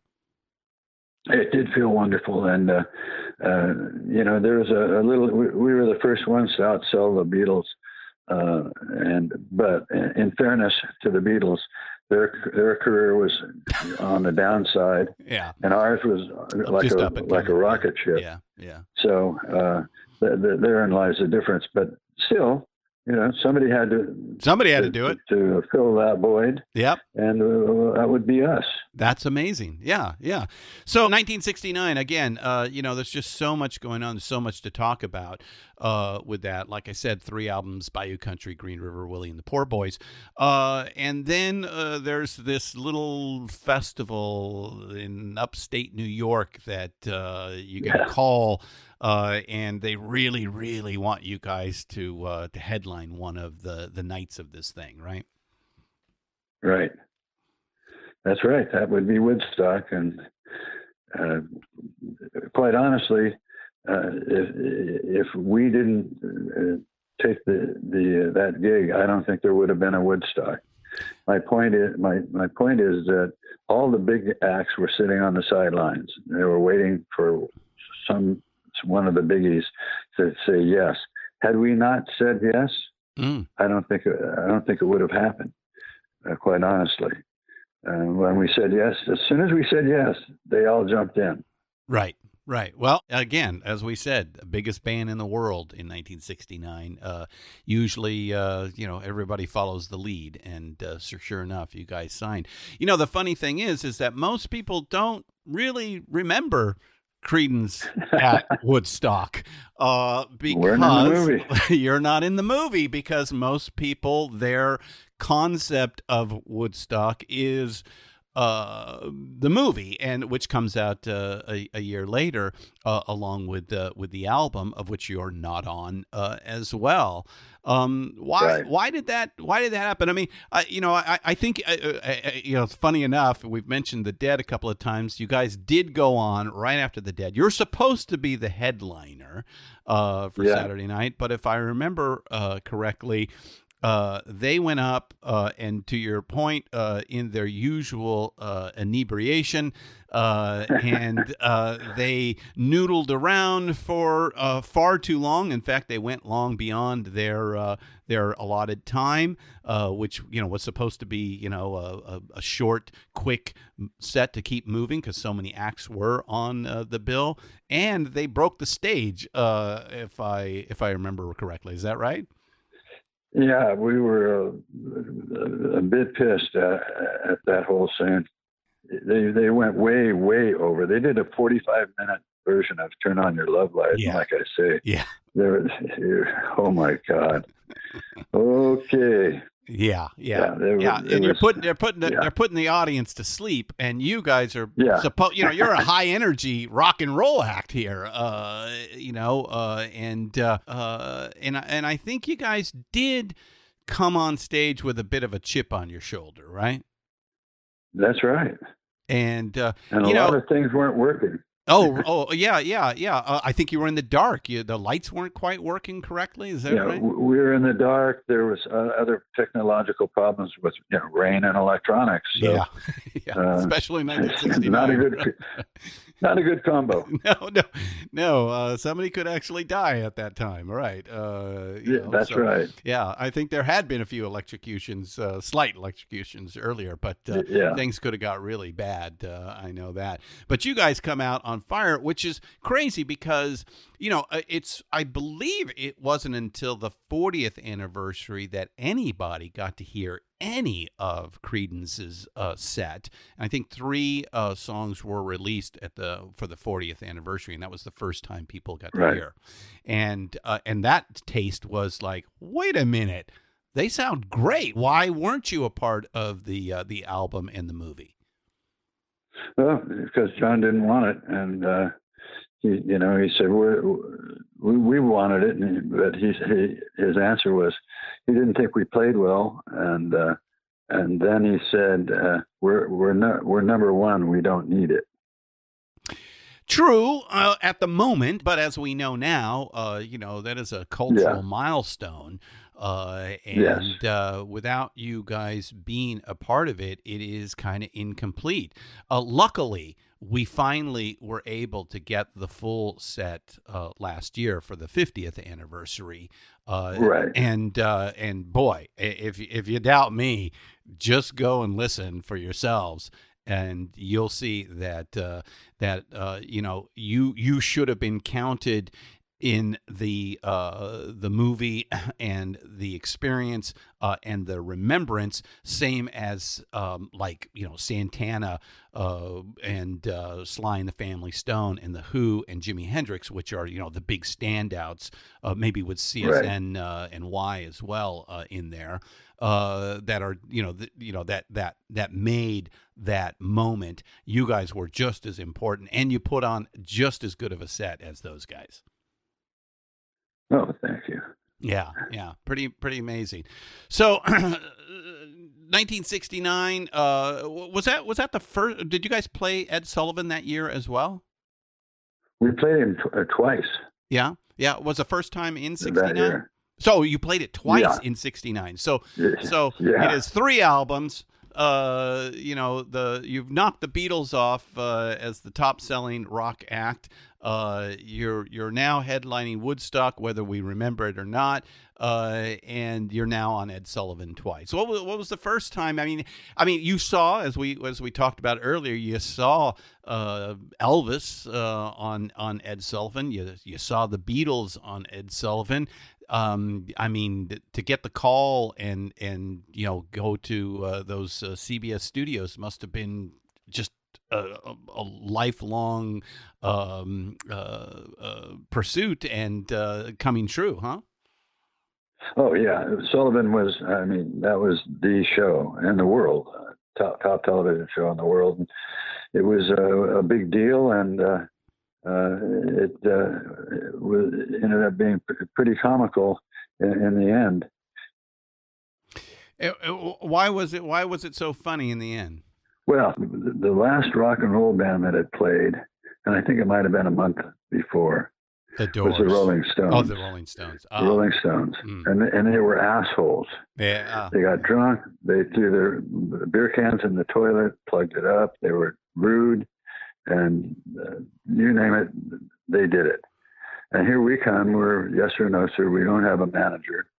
We're there to work. And so we're there at 9 a.m. and this little guy with bloodshot eyes named Eddie, I think it was Eddie anyway, he was the stage manager. Anyway, he meets us and gives us this rundown, and he said, we can cut you out anytime we want, right up to showtime. So you better not, act like the Rolling Stones. He said, we said, we're here to work. We're yes or no, sir. We're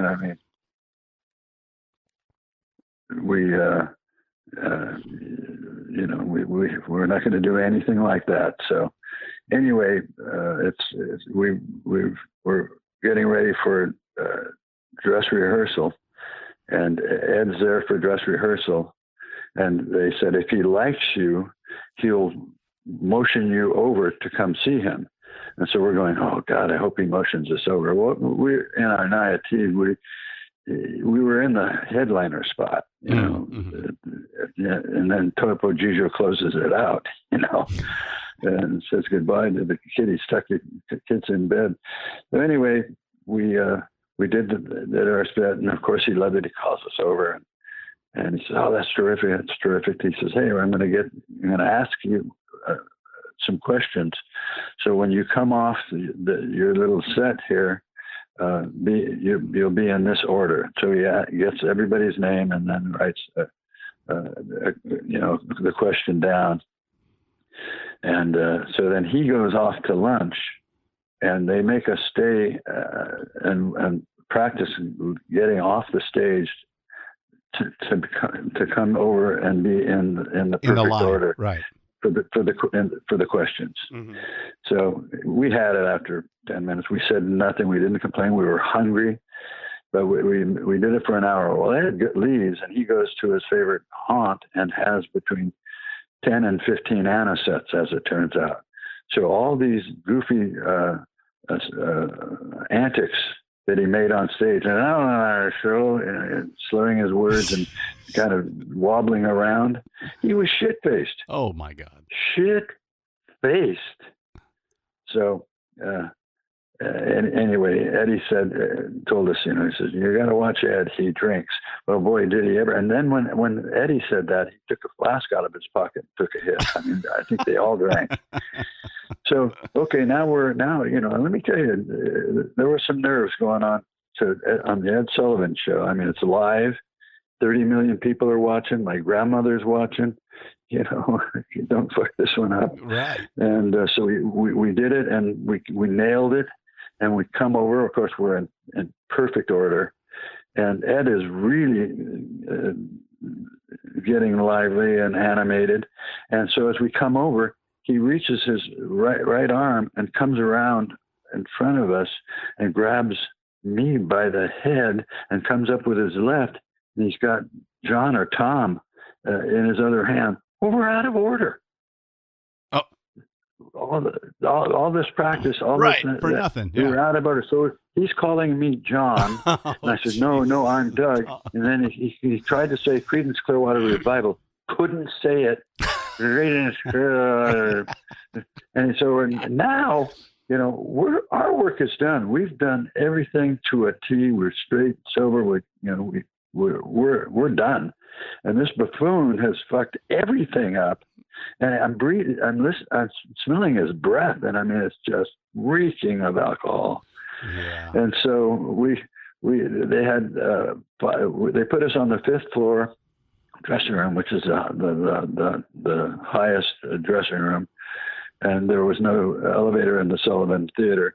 And so now we were trying not to just bust up laughing in his face, but it was pretty hard not to. And so we run up the stairs and hit the door and fall on the floor, and we laughed for 10 minutes hysterically. And so then between that time and the next time we played, he got a DUI. And so had to sober up he was a little bit. Dead sober the next time around. He wasn't near as much fun. Well, now, Diggers, everybody's going to have to go back and YouTube the CCR on Ed Sullivan there, and now that we know the full story. So, all right. So 1970 comes. You've got 2 records that come out, and the first one is kind of named after you. So I guess the first thing I want to know is, how did the name Cosmo come about? Well, that came in my college days. They called me Clifford C. Clifford in college, and we lived with no adult supervision. Right. And we had a horrendous ant and roach problem because guys were throwing their hamburger wrappings on the floor, and it was just a mess. Guys sloppy. Nobody did the dish. Nobody cleaned up. And so, of course, you're going to have these problems. You know, I had this biological background. I was an amateur entomologist as a kid. So we had a meeting and to get rid of these things. And we'd had professional exterminators come out, and they never could get rid of the ants. They could temporarily get rid of the roaches, but the ants were the big problem. So I said, okay, I can get rid of all the vermin, no problem. But you guys have to clean up and continue to do so from now on, because that's why we have the problem. Yeah. I said, okay. And then back then you could buy lethal poison by the gallon at the hardware store. Right. I mean, I had some sort of deep mix, you know, so I made my little poison bombs, and I set them strategically around all the places where, you know, the crossovers, main roads and transportation for the creatures. And within 2 weeks, I had they were gone. Ants were gone. Roaches were gone. It was all done. So we were at a toga party, I think it was, and someone yelled out, this really "Hey, is Clifford Animal C. House." Yeah. Hey, Clifford C. Clifford, what does the C stand for? And before I could utter anything, the first hippie in the house said, it stands for Cosmo. He's cosmic. He's a man of nature. And they just stayed forever. Everybody in the band calls me Cos or Cosmo. Stu calls me Cos or Cosmo. He's pissed off at me, calls me Doug. And so, you know, so that's my nickname, and it's here to stay. Yeah, yeah. But the reason why the album was named after me is John was very shy by nature, and I am 180 degrees opposite of that. Uh-huh. Always have been. Everyone thought I was always the MC at the assemblies. I was a guy in class that could tell a joke or make a teacher laugh and not go to the dean and get swats. Everybody else got swats, but I just knew the key was knowing when the mood was right, when I could control the situation. And it made sense to what we were doing in class. In other words, whatever it was we were doing, I found something that was funny about it, and I would throw it out there, and you get the teacher to go into hysterics. So, yeah. So anyway, he said, I'm naming this after you because the press is going to be all over that. They're going to want to know why and this and that and the other thing. So, and I know you can handle it. And so there you go. Wow. I said, cool. Yeah. And so, you know, there was no internet then. And so I had a different story in each city that we went to. On why Cosmos Factory is called Cosmos Factory. That's why. All right. Well, then what was your favorite made up story? Well, I mean, there were so many of them. Jesus. I really don't remember, but where the name came from in the first place was certainly one of them. We had a gardener shack in my backyard in a rental house where we would practice, and it was like maybe 10 feet by 6 feet. We could barely get in there with our instruments, and everybody was smoking cigarettes. But me, I never smoked, and these guys puffed away like chimneys. And there was no windows opened, and they're puffing away. And I stood up, threw my drumsticks on the ground and on the floor, and said, "You guys are killing me with your cigarettes." And I walked outside and taking deep breaths. Tom comes out and said, "Well, it's better than working in a factory somewhere." Oh. So my wife's an artist, and I got some paints, and I got a 1x4 about 18 inches long, and I painted on it the factory, and I nailed it on the door. So the next day when they came to practice, it was the factory on the door. So when we made it, and they have a headquarters, we went to the industrial area so we could make as much noise 24 hours a day as we wanted to. And it was an old wooden factory. And so that became Cosmos Factory as a result of what I had in my backyard. So 1969, 1972 years, 5 albums, completing with Pendulum. And again, you guys are still, at the top of the charts, and these classic songs. I mean, on Cosmo's Factory, obviously, Traveling Band, Run Through the Jungle, Up Around the Bend, Who'll Stop the Rain.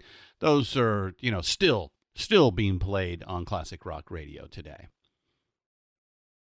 Well, yeah, it's I had 6 singles on it plus a Grapevine, which was not a single, but it had been a hit for Gladys Knight and Temps. Oh God, his father shot him. Oh, Marvin Gaye. Marvin Gaye. Yeah. Oh, I'm sorry. You're right. Right. Yeah. So, pretty amazing. So anyway. Yeah, and that ended up being the longest, most played long song on AM radio, and I think it's still there today. Heard it through the grapevine, 11 minutes. Yeah, that's pretty amazing. So now you guys, until 72, which is the last official recording, Mardi Gras, Tom leaves the band. So obviously there's a lot of changes that happened after Pendulum in 1970. What kind of, was it just kind of running its course? What was going on with you guys at that moment? Well, Tom was the one that, without Tom, there would be no Creedence. He got us into the studio early because his band didn't want to back him up, and he wanted to take some demos down to LA and try and get a deal. And so he had seen us and was very supportive of us, being an instrumental trio. And he asked us if we would back him up. Mm-hmm. And we said, make a record. And he said, yes. And we just said, God, would we ever? So that's when it all started. So we're learning to play our instruments together as a unit. And we're also learning to record together as a unit. That's one of the reasons why we have such a unique sound, is that we were a complete unit, and it shows up in our sound. So Tom was the lead singer and paid for everything, and on that first demos. That doesn't last very long. Yeah. Graciously gave up the lead vocals to John when he realized that he had a grittier voice, more suited to what we were going to be doing. So he was very cool about it, and gave way to John. But he never knew that he would never be able to sing another song with us on record, which was really stupid. Mm. And so Stu and I backed up Tom, and we did like 11 or 12 covers. He had a sweet tenor like Richie Valens, so he could have done La Bamba. But I think the fear that John had is if Tom had a success, that all of a sudden he would be getting more requests for participating more. And time on the album, on the next albums, and things like that. Yeah. Kind of like the George Harrison situation with the Beatles. Yeah. Only it was pretty. He was very cruel about the way he dealt with Tom, and Tom had finally had enough, and that's why he left. And of course Stu and I were on his side, and that put us at odds with John, and also the fact that John was our business manager and didn't even understand our contracts. Stu had a degree in business and said, I'm not qualified. And we needed a real professional and a mentor to be able to mentor the problems between the brothers, smooth that over, and then also to go and get the record deal that we deserved. But at one point, Fantasy offered us 10% of the company, and John didn't understand the deal and turned it down. And we decided that we thought it was a pretty good deal, so we were willing to throw in a percentage of what we were going to get to John to have him do this deal. But he still to this day doesn't understand it, and I don't know why he even says that what it is what he thought it was, because it wasn't even close. Anyway, so there we are. We end up when it's all over with the same deal we had when we walked in, and our parents co-signed for us. Mm-hmm. You know, here we are in all number one and all this and that, all these multi-million sellers. He failed because it became personal to him, and so he went to war with Saul Zaentz. Yeah, and you know that story. Wouldn't play a CCR song for 20 years, you know, and still, I believe Fantasy owns the publishing. Publishing. Yeah. So CCR basically runs its course. Tom leaves the band. You guys are at odds with John. It just seems like it was just time to put it to bed, and you did. Yeah. And you went off Yeah. and started working. I believe the first thing you did was the Don Harrison band. Right. We did 2 albums with Atlantic on that project. Yeah, you had a special harmonica player on 16 Tons too. That's right. That's right. Another Bay Area luminary, Mr. Huey Lewis. Yeah, my buddy Huey, great guy, and still a good friend. So that was fun. It was fun I hope his him. hearing comes back. I know he's had some issues with that. Yeah, I owe him a call. So thanks for reminding me. Mm-hmm. And then you got to work with other Bay Area favorites like Steve Miller and Greg Kihn. Yeah. I went over to England and played one show with Steve Miller in front of 120,000 people. Pink Floyd was the headliner. We were the co-headliner or second on the bill. Mm-hmm. And he was negotiating a new contract. He wanted to have a hot band. He said, I'll take you over there and put you up and give you a little cash, and all you have to do is just play one show, and then don't tell them that you're not going to be in the band after that show. And I said, no, can do, but I need a little bit more to get me over there. And he said, what? And I said, put my wife's ticket in there. And so he did. And he's a good friend, and he played on the rehearsal. He said, this is going to be the single that I put out after I get my deal, and it was Rockin' Me Baby. Yeah. He played it for me out with the acoustic guitar, just he and I. And he said, what do you think? And I said, I think, based on what the song is about, I think you need to pull that tempo back. It was more of a rock and roll thing instead of a Rockin' Me Baby. Right.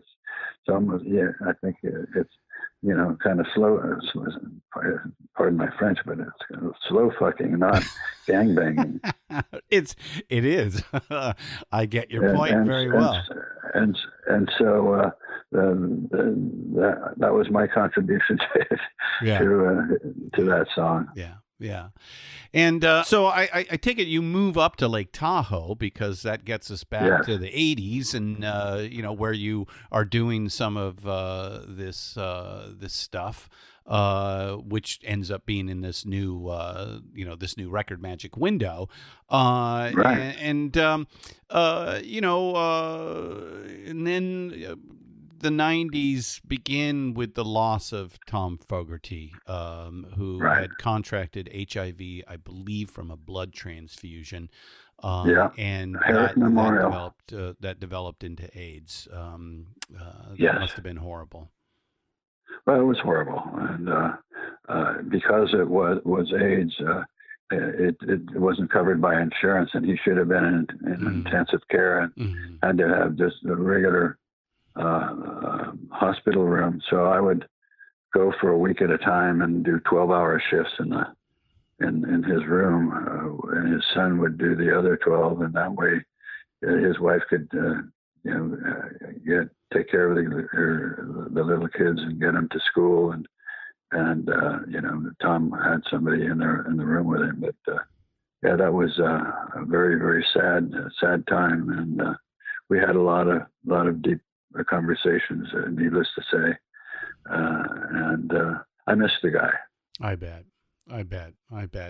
And I believe he passes in 1990, and 1993, you guys are inducted into the Rock and Roll Hall of Fame. Right. And it's too bad that he missed that. I can imagine. Yeah, it must have been the big loss there when you guys. It was a big loss were there for that. And again, unfortunately, rife with some other issues. What should have been, a celebratory reunion. John doesn't come to play with you guys. Yeah, and it was just really a cold and selfish thing to do. And it was, Tom was there. His widow brought his ashes. Oh, nice. And so he was there and all his kids, and we were there with all our family, and weren't told about it until the day of the induction. I went downstairs to check the drum sets out that were available for me to play on, and I'm walking around. It's like I got the virus. People are avoiding me like mad. I'd walk in or come near them. They would turn around and walk.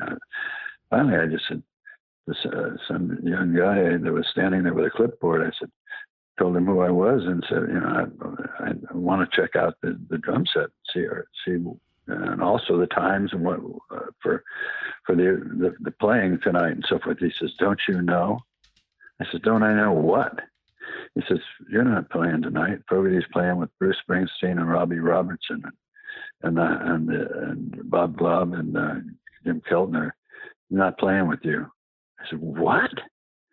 And so he stiffed Stewie and I, which was so wrong. And but in retrospect, I think it planted the seeds for the Revisited project. Yeah. Because 2 years later, that's what we did. Yeah. And let's talk about it. Wasn't for spite. We wanted to play the songs. We wanted to hear the songs. And if we were not good enough to play them at the Hall of Fame, we'll play them for the people of the world and do it that way. Yeah. So Creedence Clearwater Revisited. You start that in 1995 and continued until you retired the band just last year.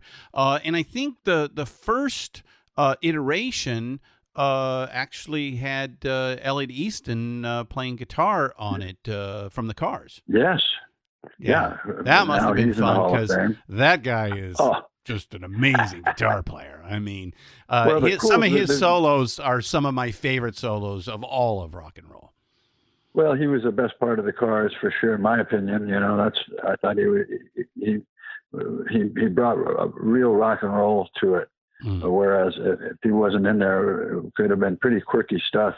But he was absolutely terrific. And when he was 15 years old, he had every Creedence record and knew every song and learned to play the guitar or help learn to play the guitar by playing our songs and knowing because they're simple songs. They're guitar-driven songs. So anyway, he was a natural fit for us, and we had him for 10 years, and then the Cars did a Creedence Clearwater Revisited type trip, and it wasn't successful. So we missed him, but onward and forward. But it was a pretty good band, I got to tell you. I can imagine. I'm sorry I missed seeing Creedence Clearwater Revisited when you guys were active. So why retired the band last year?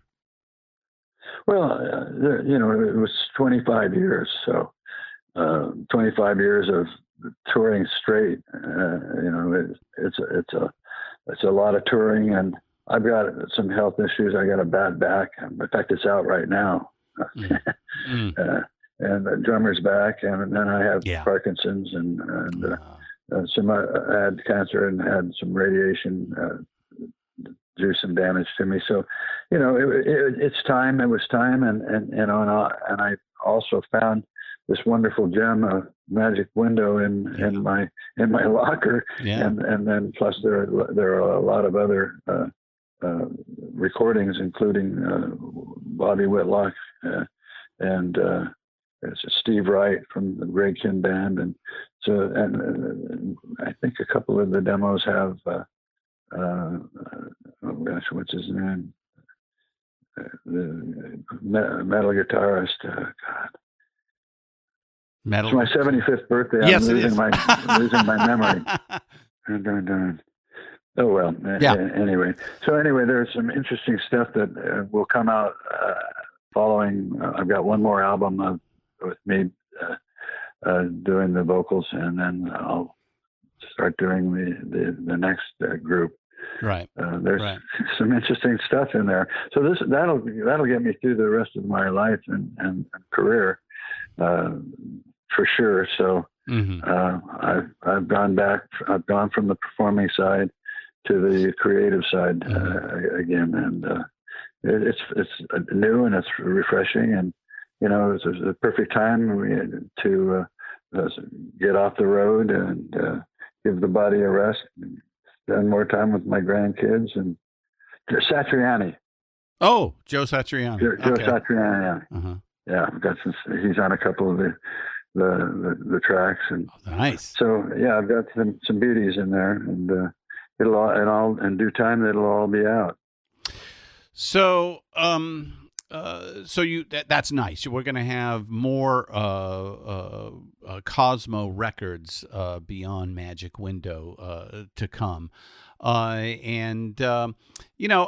think I just want to leave with one question. We've kind of hit on this a couple of times, but, from one California native to another, it's interesting because, the Bay Area has given birth to several musical styles.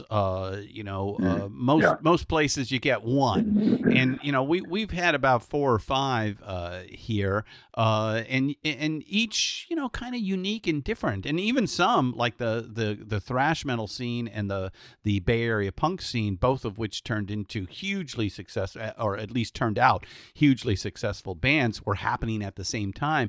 So what is it about the Bay Area that you think lends itself to that sort of intense creativity? Well, it's a beautiful place to start with. You have this wonderful bay and the arches of the Golden Gate Bridge that are, certainly a mainstay for tourists, but for the natives or the people that live there, I have a view of the bay and the bridges, and every time I would walk by, I'd make a little quick stop and look out there. Yeah, I'm still there. So I think that, and then also what I said earlier is that there's such a melting pot of people that, and even though it may have been as far back as World War II, those folks stayed and their families grew, and generation after generation, they're still carrying that root of where they came from. It's still an intensely cosmopolitan city and area. Absolutely, absolutely. And so when you have those things there, and they maybe get together and rub against each other, and something different comes out, you have that opportunity. Just by the lay of the land and the folks that have chosen to put their tent up. Yeah, yeah. Are you still involved in environmental causes? Not as much as I used to be, because I've been working full time, especially with the Revisited. Yeah. But I'll find something. There's a lot actually out there right now. Climate change and a lot of things that need to be addressed because it's very real, and if you're unaware of it, there are still people that are unaware of it or see it as a hoax, quote unquote. So I see myself getting involved in some things down the road. Well, Doug Cosmo Clifford, thank you so much for being with us on Deeper Digs today. Oh, Chris, my pleasure.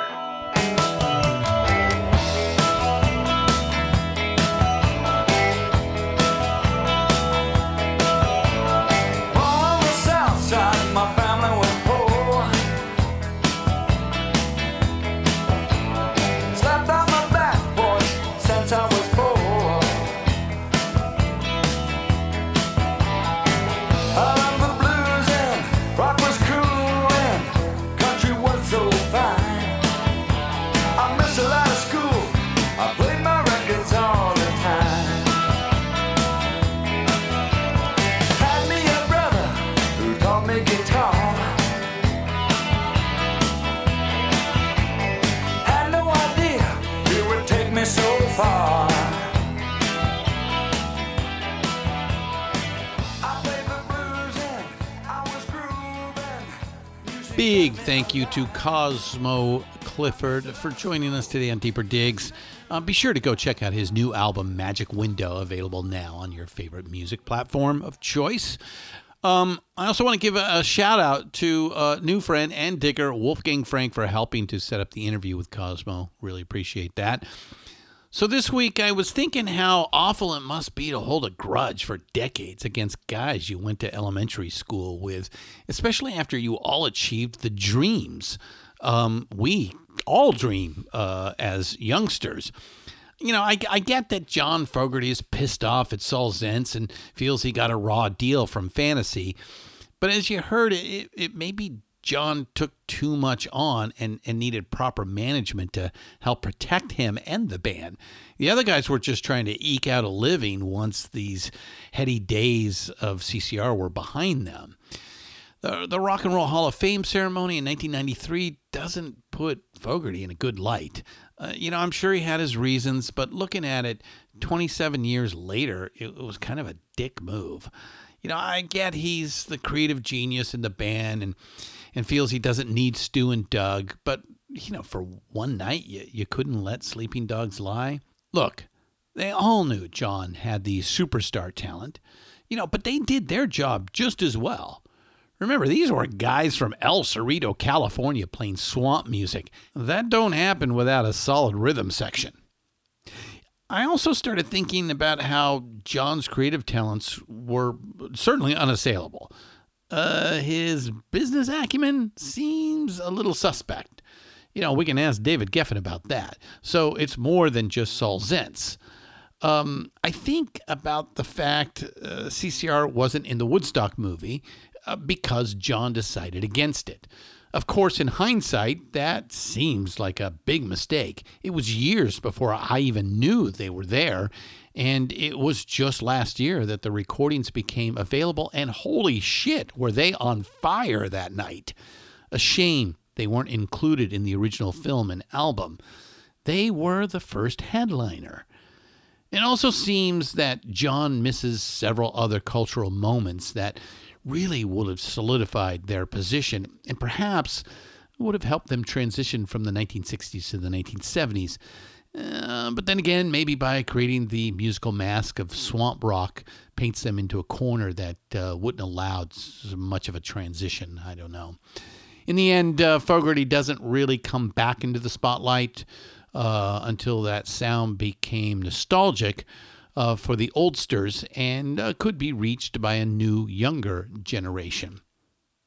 It just hurts my heart that these guys are still not on friendly terms. The business gets in the way. And I know Doug has said that, since it hasn't happened by now, it's just never going to happen. Sure, I get there won't be a reunion, but maybe just a friendly chat now and then. I just hate to think these guys are going to the grave without a reconciliation is all. Okay, next week we get to slap a de bass with the incredible Tal Wilkenfeld. She is just everywhere. You might remember her as the young woman with the kinky hair playing for Jeff Beck. Well, she is out on her own and is becoming a star in her own right. We will get all the details when we chat about COVID, isolation, and a ton about music. Tune in for that. Okay, I'm out. Got a big week ahead of me. You all stay safe. Check out adamandeve.com. Use the checkout code DIGS. And as always, keep up the rockin'. Early in the evening, just about supper time, over by the courthouse, they're starting to unwind. 4 kids on the corner, trying to figure it. Willie picks a tune out there and he blows it on the horn. Down on the corner, out in the street, Willie and the poor boys are playing, bring a nickel, tap your feet. Rooster hits a washboard, and people just got to smile. Blinky thumps a gut bass and a solo for a while. Poor boy twangs a rhythm out, y'all, this Kalamazoo. Willie goes into a dance and doubles on kazoo. Down on the corner, out in the street, when the poor boys are playing, bring a nickel. Deeper Digs is hosted by Christian Swain. Produced by Christian Swain and Peter Ferrioli. Sound designed by Busy Signal Studios. Engineered by Jerry Danielson, Christy O'Donnell, and Leslie Barker. Find all of our shows, notes, and social links at pantheonpodcast.com. Contact us on social at Pantheon Podcast on Facebook and Instagram. Tweet us at Pantheon Pods. All songs can be found used in this podcast for purchase or streaming wherever you get your great music. Please pick up these amazing tracks.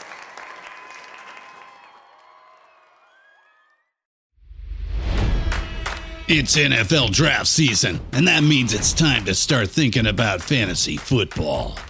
FantasyPoints.com features industry-leading experts and prognosticators using proprietary hand-charted data to help you score more fantasy points. FantasyPoints.com is the place to go for whatever kind of fantasy football you play. Whether you play fantasy football, daily fantasy sports, or do a little bit of everything, Fantasy Points has the meticulously researched content to guide you to victory.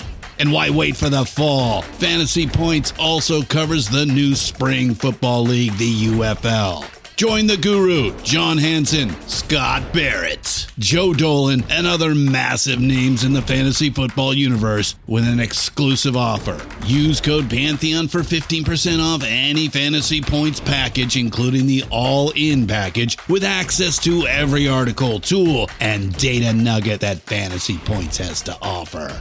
That's FantasyPoints.com and code Pantheon for 15% off at Fantasy Points. FantasyPoints.com, code Pantheon. Score more fantasy points.